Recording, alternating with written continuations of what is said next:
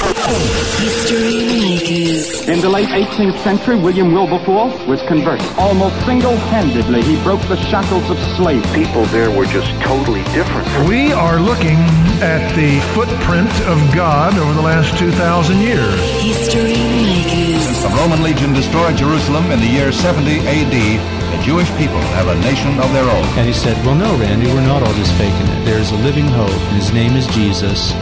And I believe that that's really why you're here. Christ died for us. History Makers. Hi, and welcome to History Makers. I'm Matt Prater. Today we're speaking to Clint Davis from South Africa. Now, Clint has been lecturing at a Bible college recently. He's been working in Christian radio for years and TV. He's got an interesting background. We're going to find about a bit of his story today. Welcome to the show, Clint. How you doing? Yeah, thanks, mate. All good, mate. All good. Mate, I love South African accents. We were chatting on the phone the other day, and I was saying, hey, Boot, how you doing, Yeah, you're getting it. You're getting it. Yeah, it's sounding all right. It's good. So whereabouts are you from? Well, originally from Johannesburg. In the pessimistic view, people would call it Crime Central. Oh, do they? Okay, yeah. Yeah, but born and raised there. And my wife and I have been living in Dubai for the last 6 years, Middle East, working with a church there. So, it's been an interesting journey. And you're out in Australia. You're enjoying the beautiful Great South Land of the Holy Spirit? Absolutely. Funnily enough, a place that I never thought I'd come to. Wow. And probably most friends could quote me saying, I'll never go to Australia, not even for a holiday. No, I have no desire to go there. And as you know, that's where God calls you. That's cool. Well, here you are, mate. Now, tell us a bit of your story. So what was your upbringing like? Were you raised in a Christian family? Yeah, interesting one. I mean, I was raised in a Christian family with inverted commas. Such to say that my parents were always church goers, part of a charismatic sort of church, but my stepfather was a deacon in the church and quite a devil at home. Okay, I see. Yep. Yeah, quite abusive emotionally and physically, and so that was the model that I sort of saw. Oh no! By the grace of God, my mom was really strong in the Lord, and they say that's one of the toughest things for Christians if they're raised in a home where the parents are Christian on Sunday, but not the other 6 days of the week. They just find that they don't believe in the Lord after that because they look at God through the lens of what their father was like. Did you find that affected you as a young fella? For some reason, I mean, the other male figure I had to look to was my grandfather, and he was a Freemason. Oh, right. So there you go, what a mix, I find it did affect me as far as my walk with God played out, and the full story has me actually meet my real father just last year. Really? Yeah, and so that's a whole nother journey that God challenged me with. But the realization of the whole story comes to that God is actually your real father. Yeah. And that he is actually looking after you, is caring for you. And it's our revelation of that is difficult to comprehend when we have an earthly father that doesn't live up to that. Mm-hmm.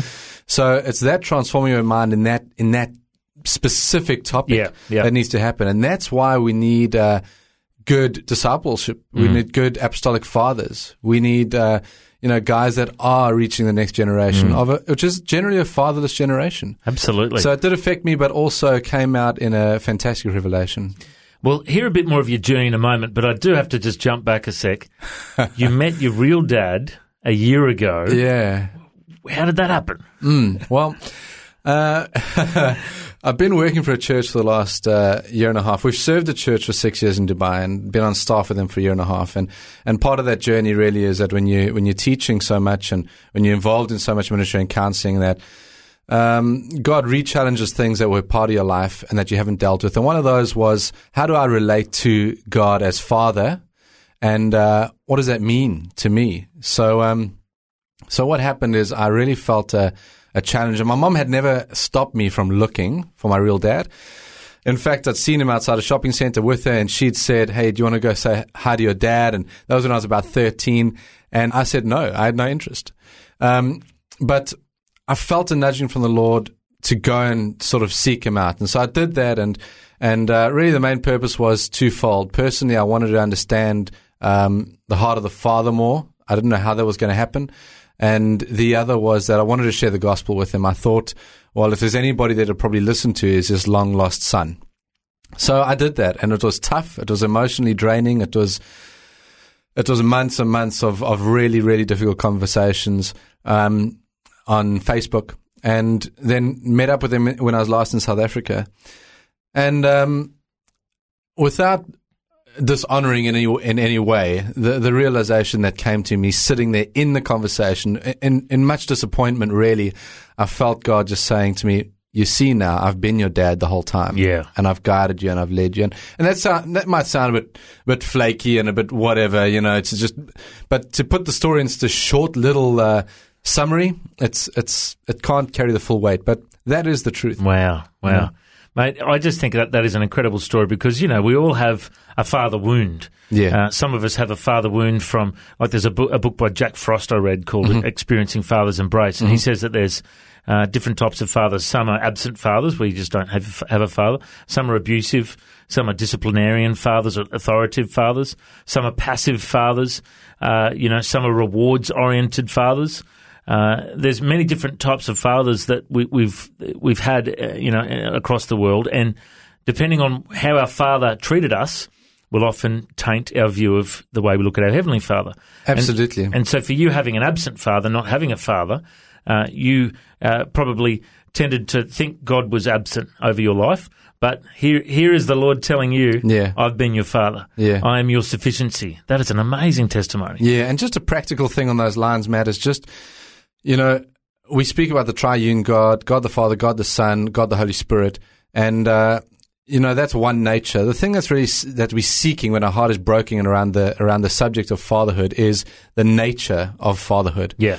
And to understand that God is one nature and the Holy Spirit is here with us, in us, He carries the same Father nature.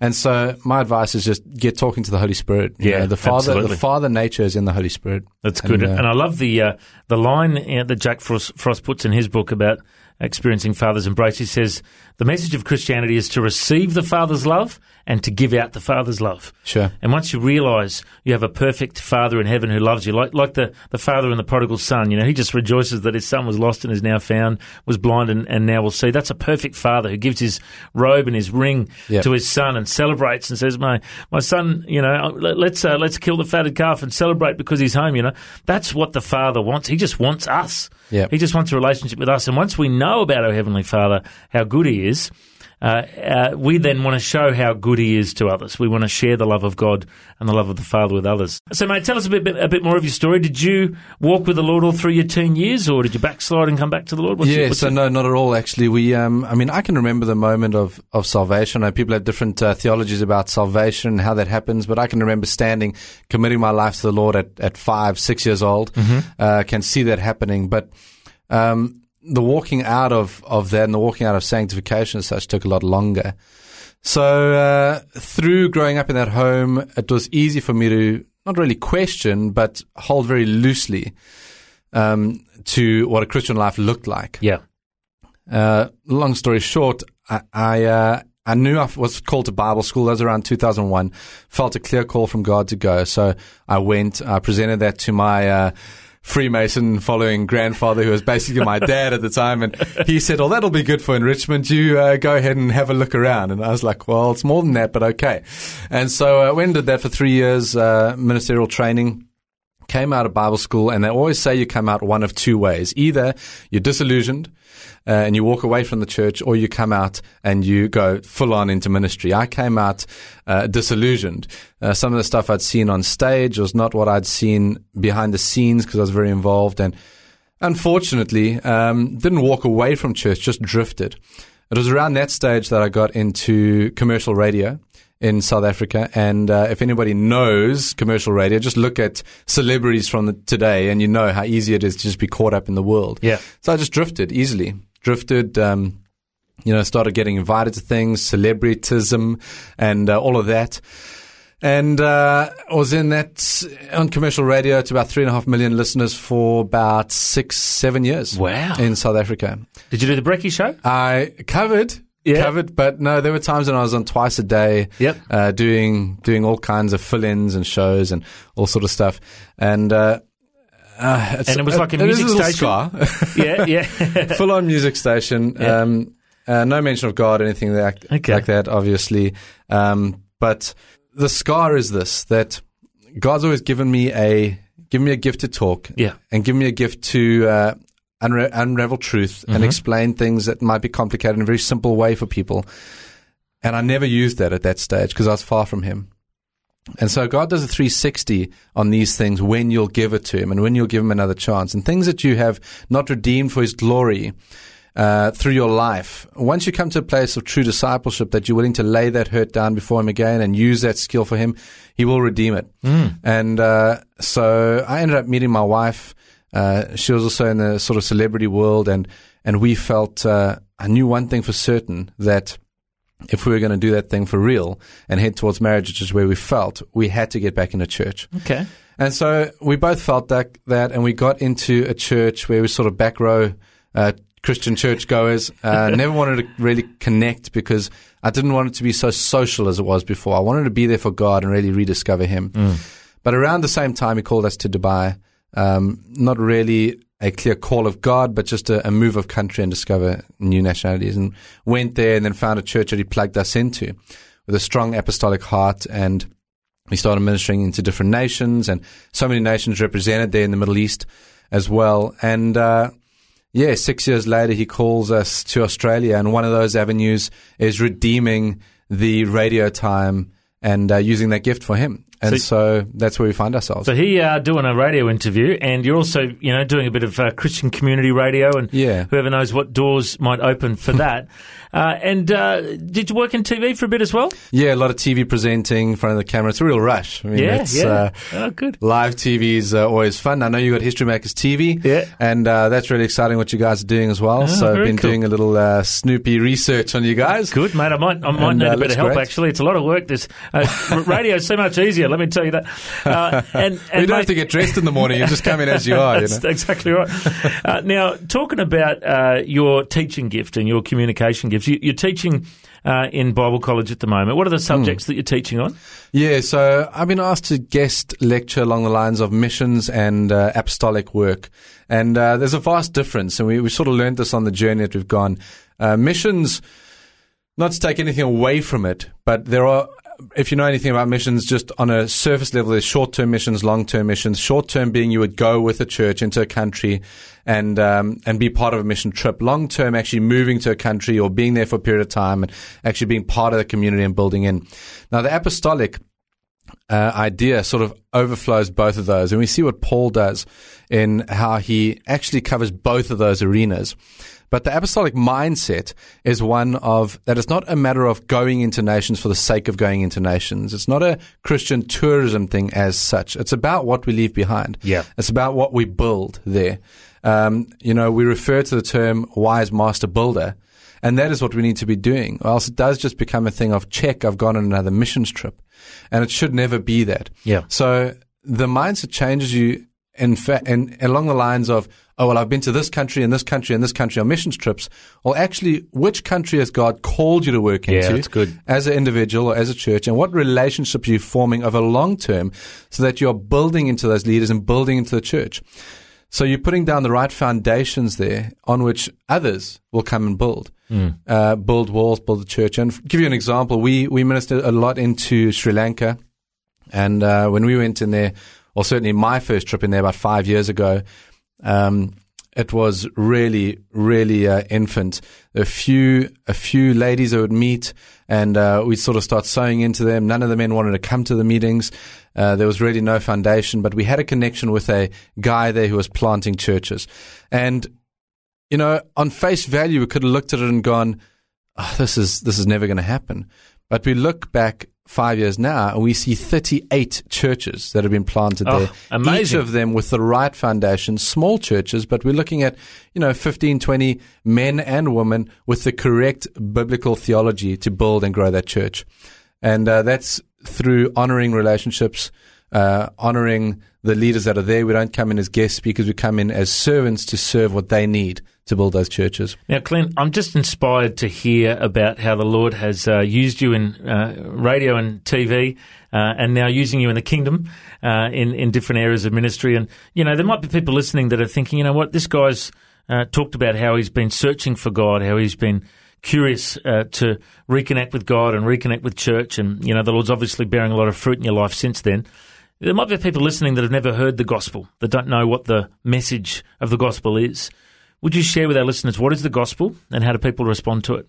Yeah. How long do I have? As long as you like, mate.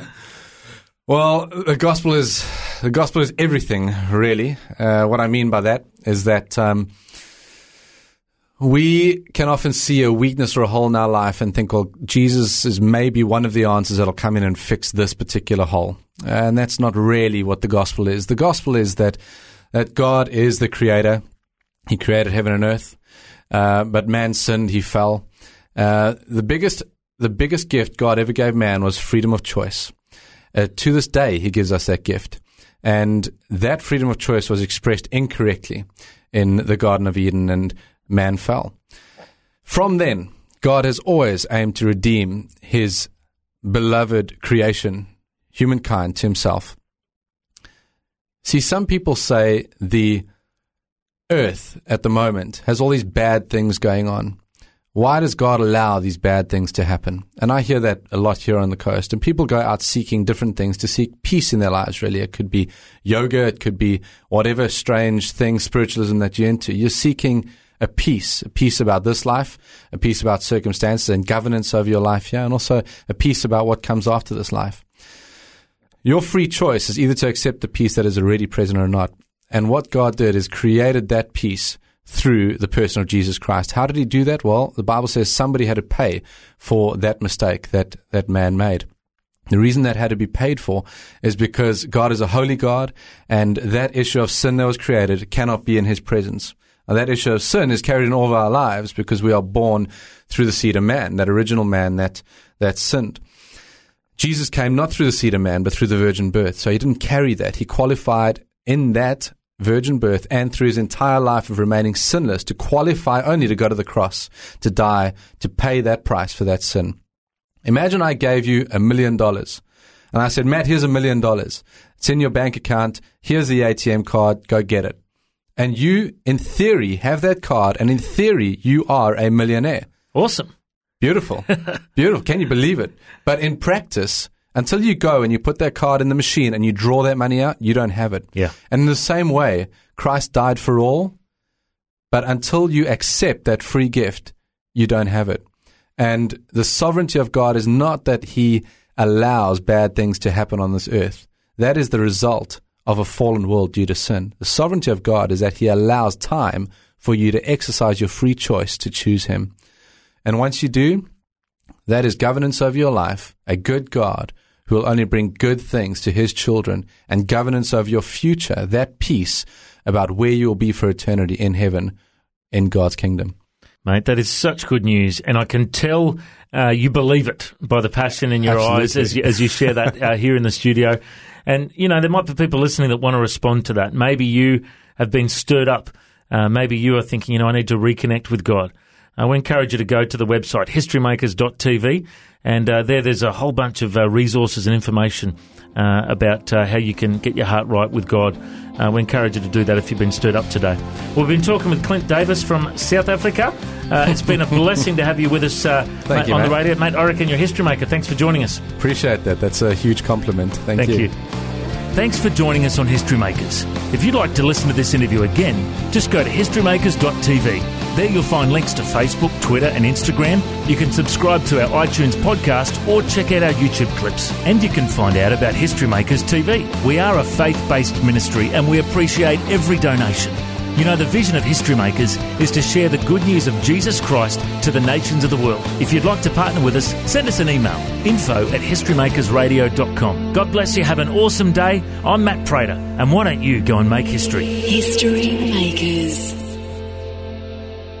Order your flash drive with 20 of the best History Makers interviews now at historymakers.tv for just $19.95. All proceeds will help History Makers Radio and TV share the gospel all around the world. Order now at station sponsor historymakers.tv. You'll hear interviews from Mark Burnett, producer of the Bible series and Survivor, musicians like Paul Coleman, Mark Schultz and George McArdle from the Little River Band, also Kate Brax, winner of MasterChef 2011, former Olympian Elka Whalen, and many more. Order now at historymakers.tv.